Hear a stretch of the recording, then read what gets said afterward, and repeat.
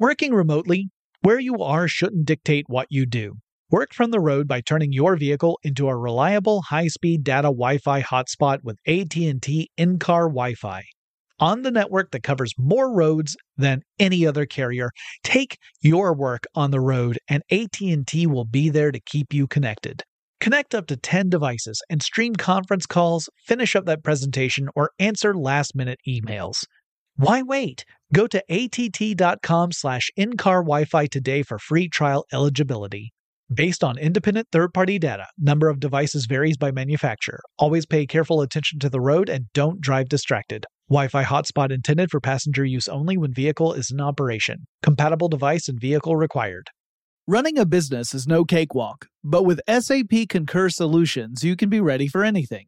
You can manage travel, expenses, and AP all on one platform that's packed with AI and best practices, and that delivers it all through an easy, clear, I can't believe how simple that is experience. So, while not much can be done about that guy who never fails to burn the microwave popcorn and stink up the entire office, with SAP Concur, you can easily handle almost anything else. Take control of your business finances today at Concur.com. That's CONCUR.com. Whether it's her first Mother's Day or her 40th, she deserves more. Shop tons of stunning on-trend jewelry for every budget at Diamonds Direct. Diamond fashion jewelry, beautiful birthstones, everyday pearls starting at just $200. Commemorate the real loves of her life with a gorgeous pendant featuring the birthstone of the one who made her mom. This Mother's Day, Diamonds Direct has everything you need to say thank you. Diamonds Direct. Your love, our passion. Online at diamondsdirect.com. When you think about the future, what kind of technology do you envision? Whatever the future holds, artificial intelligence will undoubtedly be at the heart of it all. Join Graham Class as he hosts Season 2 of Technically Speaking, an Intel podcast, and hear from the minds transforming healthcare, retail, entertainment, personal computing, and more with the help of AI. Tune in every other Tuesday and explore the latest technology that's changing our world today and creating a more accessible tomorrow.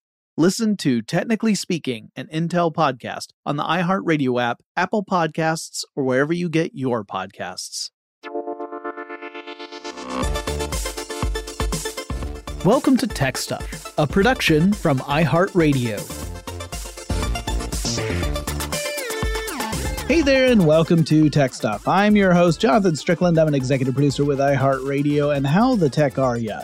It's time for the tech news for Thursday, July 21st, 2022. Let's get to it with some stories about Meta. A class action lawsuit filed against Meta means that CEO Mark Zuckerberg and former COO Sheryl Sandberg will each have to testify in federal court regarding their alleged roles in the Cambridge Analytica scandal.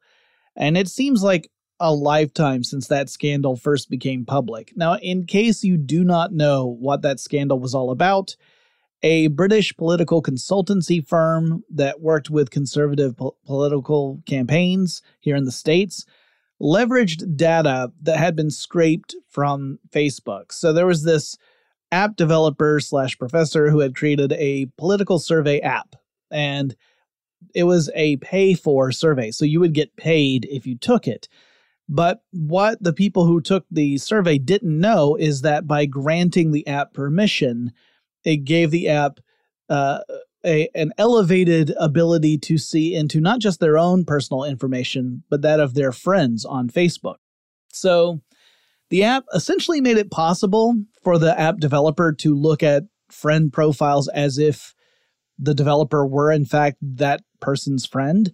And so the app was able to collect massive amounts of information from people who never consented to share that info in the first place, right? Like if you were a friend of someone who took this survey, you didn't tell the survey that it was okay to scrape your data. Anyway, Cambridge Analytica mostly proved to be an ineffective entity as far as the political campaign consultancy gig is concerned. But it still is true that the company relied heavily on information that violated consumer privacy laws. Meta already went through an investigation that was conducted by the Federal Trade Commission about this, and the company had paid out a $5 billion fine. That's billion with a B, not chump change. But this case alleges that several key executives at the company were responsible for how the Cambridge Analytica story unfolded. They say that the executives knew more about what was going on earlier than they indicated, and that they may have even taken some steps within the company to try and conceal what was happening because it did not reflect well on Facebook. The court has demanded that Meta hand over more than 1,000 documents that the company had previously withheld, citing them as privileged information. Looks like some of that privilege is going to get stripped away.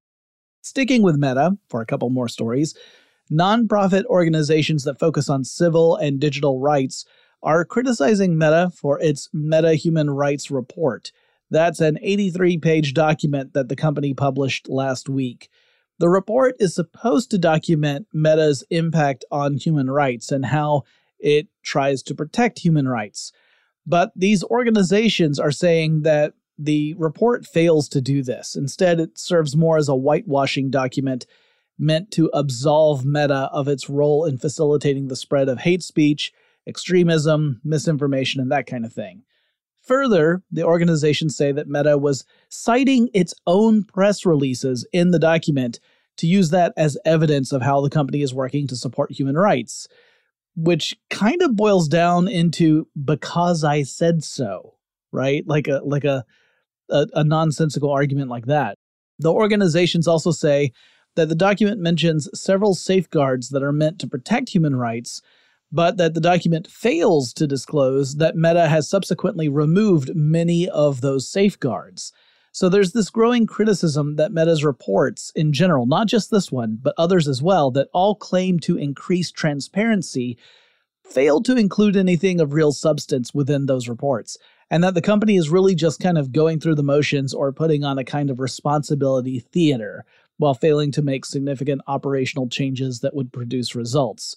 Pretty nasty criticism directed to the company. And to round out our Meta news, a company called Meta.is, which is an art installation company, is suing Meta for trademark violation. Now, I'm pretty sure I actually mentioned Meta.is way back shortly after Facebook changed its name to Meta last year.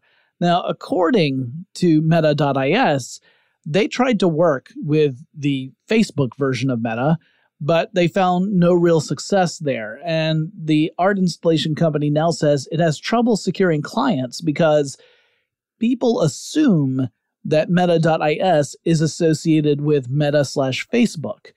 And why would that be a problem? Well, according to the art company, Facebook's reputation is so bad right now, with so much negative press and perception, that this spills over to affect the art company, even though there's no connection other than having the same name.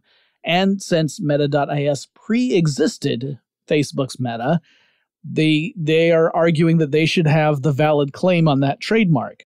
Whether or not that argument will stand up in court remains to be seen, and it's always possible, or even probable, that Meta/Facebook will settle out of court if the law team feels their case isn't strong enough to win. All right, now let's talk about Netflix and the world of business, which I clearly do not understand. So earlier this year, Netflix held an earnings call and revealed that for the first time, it lost more subscribers than it had gained over a quarter, and subsequently the stock price on Netflix took a nosedive. Well, the company recently had its earnings call for the second quarter of the year and revealed it lost nearly 1 million subscribers. So in the first quarter, it lost 200,000. This time it lost like 970,000 subscribers. So that's like way more than it lost in the first quarter. That's not as bad as what Netflix thought it was going to be. The initial forecast was going to be a 2 million drop in subscribers. So it's not as bad as what they thought it was going to be. It was half as bad. Better than half as bad, I guess. It's a weird way to say it, but yeah, less than half of what they had forecast. So still worse than they did in the first quarter, but not nearly as bad as they thought it was going to be in the second quarter. And revenue was actually up by 8.6%. So yeah, the company has fewer subscribers, but it's earning more money, largely because of, according to the company, the dollar's standing in the world economy. And consequently, Netflix's stock price increased by 7.4% on Wednesday, which is wild, right? Like Netflix's stock price dropped when they lost 200,000, but went up when they quote unquote only lost 970,000 subscribers.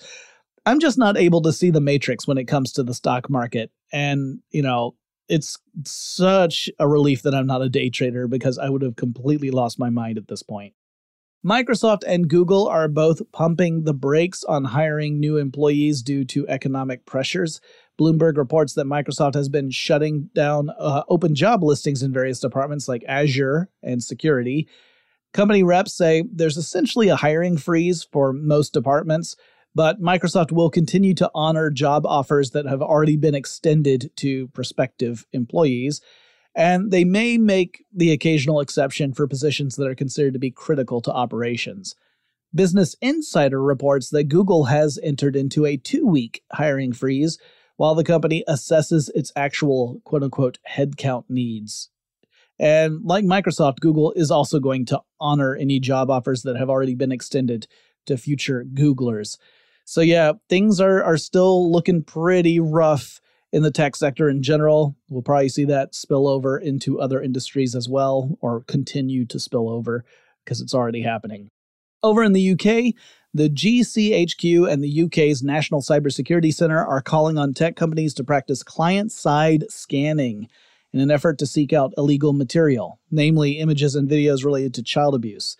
Now, this is an ongoing struggle, and it is a highly charged topic because on the one side, you have people who want to leverage technology to uncover instances of child abuse so that the perpetrators can be held accountable.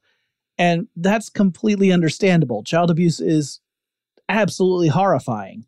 And on the other side, you have privacy advocates arguing that any sort of client-side scanning mandate is a huge threat to privacy. It's an enormous amount of surveillance, and it would also, arguably, necessitate the outlawing of end-to-end encryption. Because if you have true end-to-end encryption, no other parties other than those involved in that communication would be able to read the messages.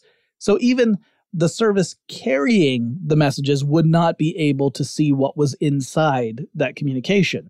So there's no way they could do scanning in that event. And if they're required to do scanning, then the logic goes you can't have end-to-end encryption. Now you can see the validity of both sides, I imagine, because yes, child abuse is terrible. It should be stopped. It absolutely needs to be detected and halted, and better yet, prevented.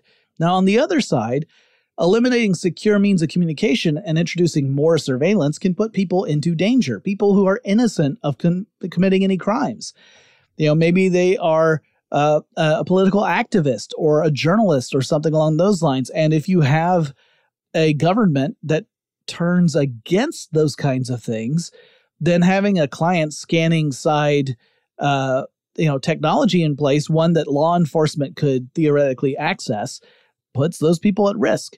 So some of the privacy side argue that using technology to address a societal problem isn't effective. That all technology really does is go after a symptom or the outcome. It doesn't actually address the root causes. And that the money and effort that would be spent making this technological approach would be better directed at creating social programs that aim to prevent child abuse in the first place. Okay, we've got other stories to talk about, some of which are not nearly as heavy as what we just talked about. But before we get to those, let's take a quick break. Working remotely, where you are shouldn't dictate what you do. Work from the road by turning your vehicle into a reliable high-speed data Wi-Fi hotspot with AT&T in-car Wi-Fi. On the network that covers more roads than any other carrier, take your work on the road and AT&T will be there to keep you connected. Connect up to 10 devices and stream conference calls, finish up that presentation, or answer last-minute emails. Why wait? Go to att.com/in-car Wi-Fi today for free trial eligibility. Based on independent third-party data, number of devices varies by manufacturer. Always pay careful attention to the road and don't drive distracted. Wi-Fi hotspot intended for passenger use only when vehicle is in operation. Compatible device and vehicle required. Running a business is no cakewalk. There is a ton to keep track of. Employees to keep happy, spending to control, travel to plan, and on top of it all, nobody knows exactly what the future holds. Your finance team always has to be ready to change. But with SAP Concur Solutions, you can be ready for anything. You can manage travel, expenses, and AP all on one platform that's packed with AI and best practices, and that delivers it all through an easy, clear, I can't believe how simple that is experience. And you can finally say goodbye to the costly mistakes and risks that come from manual work and spreadsheets. So, while not much can be done about that guy who never fails to burn the microwave popcorn and stink up the entire office, with SAP Concur, you can easily handle almost anything else. Take control of your business finances today at Concur.com. That's CONCUR.com. I'm Katya Adler, host of The Global Story. Over the last 25 years, I've covered conflicts in the Middle East, political and economic crises in Europe, drug cartels in Mexico. Now I'm covering the stories behind the news all over the world in conversation with those who break it. Join me Monday to Friday to find out what's happening, why, and what it all means. Follow The Global Story from the BBC wherever you listen to podcasts. When you think about the future, what kind of technology do you envision? Whatever the future holds, artificial intelligence will undoubtedly be at the heart of it all. Join Graham Class as he hosts Season 2 of Technically Speaking, an Intel podcast from Ruby Studio in partnership with Intel. Explore the future of technology that's rapidly evolving our world today with the help of AI. There is still so much work and research needed to fully understand the power and potential of AI. And Intel is at the forefront of implementing AI and revolutionary technology that's changing the world we live in for the better. In each episode, Graham interviews the minds transforming medicine and healthcare, retail, entertainment, personal computing, and more, while pioneering new uses for AI in these spaces. Tune in every other Tuesday and explore the latest technology that's changing our world today and creating a more accessible tomorrow. Listen to Technically Speaking, an Intel podcast on the iHeartRadio app, Apple Podcasts, or wherever you get your podcasts. Okay, we're going to talk about some stories that relate to electric vehicles. And first up, the U.S. Post Office, or USPS, for the United States Postal Service, had initially committed to purchasing 5,000 all-electric mail trucks because it's adding 50,000 vehicles to its fleet. But now, the USPS says it'll actually be closer to half of those 50,000 that will be electric vehicles. And that when looking at all vehicles the USPS plans to purchase in the near future, which goes beyond just the mail trucks, it goes to everything, that's about 84,500 vehicles total. The USPS plans for around 40% of those to be electric vehicles. That's a good move, especially for the mail trucks. They are notoriously gas-guzzling vehicles. The Grumman long life vehicles, which are the kind that the USPS has as most of its fleet, they average around somewhere around 10 miles per gallon due to the stop-and-go nature of postal workers' duties. So a switch to EVs would mean the USPS would significantly reduce its carbon emissions across its fleet. Over at the Ford Motor Company, it's planning on cutting 8,000 jobs in order to reallocate resources toward building more electric vehicles of its own. The layoffs will affect Ford's Blue division, which is the part of Ford that focuses on building internal combustion engine, or ICE, vehicles. This follows the recent reorganization of Ford into the Blue division and the Model E division. And it's another sign of the massive shift in the automotive industry as more companies are transitioning to building non-ICE vehicles. Now, when it comes to EV companies, you could argue that none is more famous than Tesla, which is back in the news because of cryptocurrency. So back in 2021, Tesla purchased a large amount of Bitcoin to the tune of about $1.5 billion worth of the digital currency. But in a recent earnings statement, the company revealed it had sold off 75%, or 3/4 of its Bitcoin holdings. Now, considering how far the value of Bitcoin has dropped since 2021, that could mean that Tesla took a fairly big loss on that investment. It's hard to say exactly how much because the company did not reveal at what price it sold that 75% of its Bitcoin holdings. Brian Johnson, an analyst at Barclays, estimated that Tesla was looking at a $460 million Bitcoin impairment from the sell-off, which is a big ol' ouchie. Elon Musk said that the decision to sell off the chunk of Bitcoin holdings had nothing to do with the cryptocurrency's value. He said this is not a condemnation on crypto. He said instead it was just to free up resources due to the ongoing challenges of operating in China, which has strict COVID lockdown policies that have been disrupting Tesla's operations there. When pressed if Tesla would reinvest in Bitcoin later down the line, Musk referred to Bitcoin as, quote, a sideshow to a sideshow, end quote, which does seem like kind of a condemnation of cryptocurrency, so who knows? And this follows Tesla's previous move to stop accepting Bitcoin as payment for car purchases. It did do that briefly, but it has curtailed that practice for quite some time now.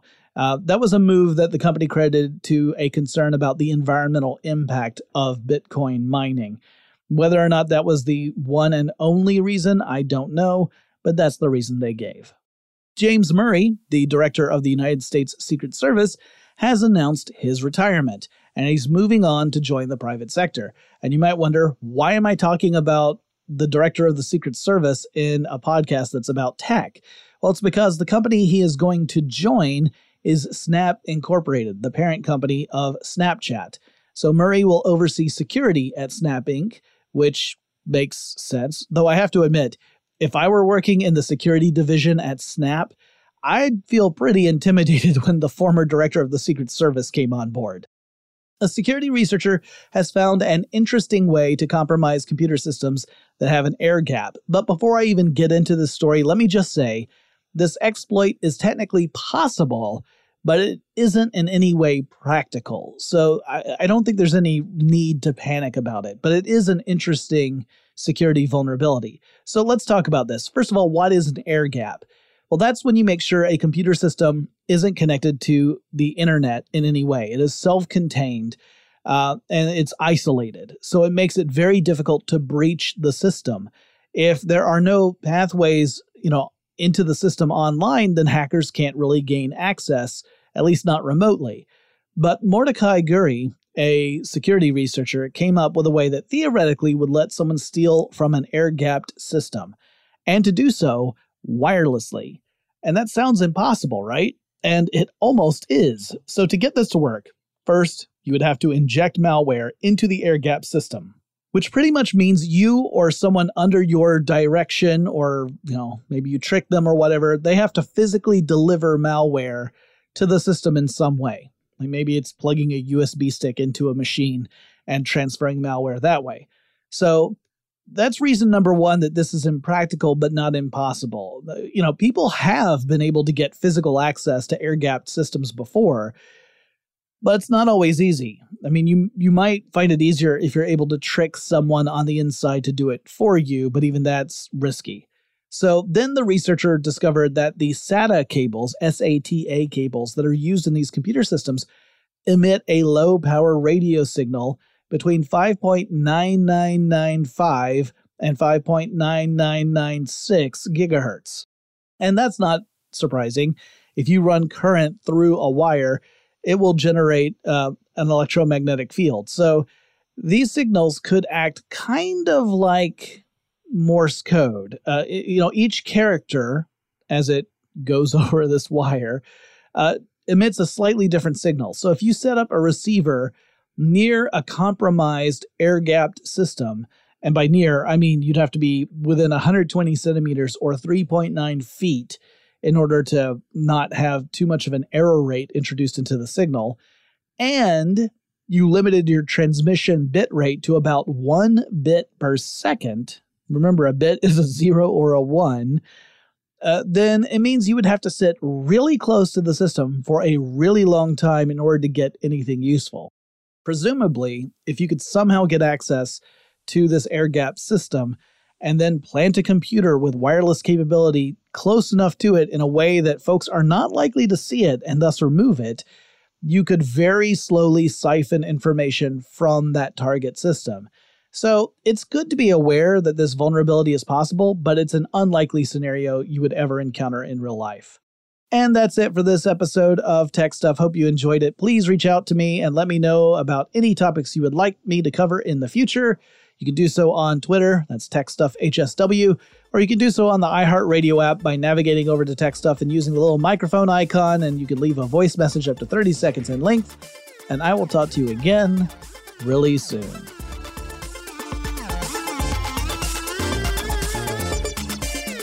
Tech Stuff is an iHeartRadio production. For more podcasts from iHeartRadio, visit the iHeartRadio app, Apple Podcasts, or wherever you listen to your favorite shows. Running a business is no cakewalk, but with SAP Concur Solutions, you can be ready for anything. You can manage travel, expenses, and AP all on one platform that's packed with AI and best practices, and that delivers it all through an easy, clear, I can't believe how simple that is experience. So, while not much can be done about that guy who never fails to burn the microwave popcorn and stink up the entire office, with SAP Concur, you can easily handle almost anything else. Take control of your business finances today at Concur.com. That's CONCUR.com. From BBC Radio 4, Britain's biggest paranormal podcast is going on a road trip. I thought in that moment, oh my God, we've summoned something from this board. This is Uncanny USA. He says, somebody's in the house, and I screamed. Listen to Uncanny USA wherever you get your BBC podcasts, if you dare.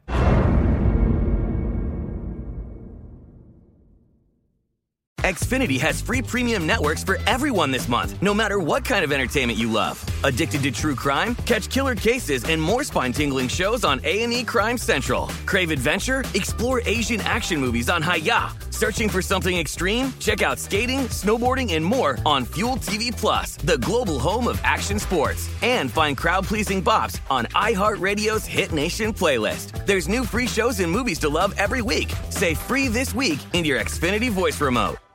Xumo Play is your destination for endless entertainment. With a diverse lineup of 350 plus live channels, movies, and full TV series, you'll easily find something to watch right away. And the best part? It's all free. Love music? Get lost in the 90s with iHeart 90s. Dance away with hip-hop beats and more on the iHeartRadio music channels. No logins, no signups, no accounts, no hassle. So what are you waiting for? Start streaming at play.xumo.com or download from the app and Google Play stores today. All you can stream with Xumo Play.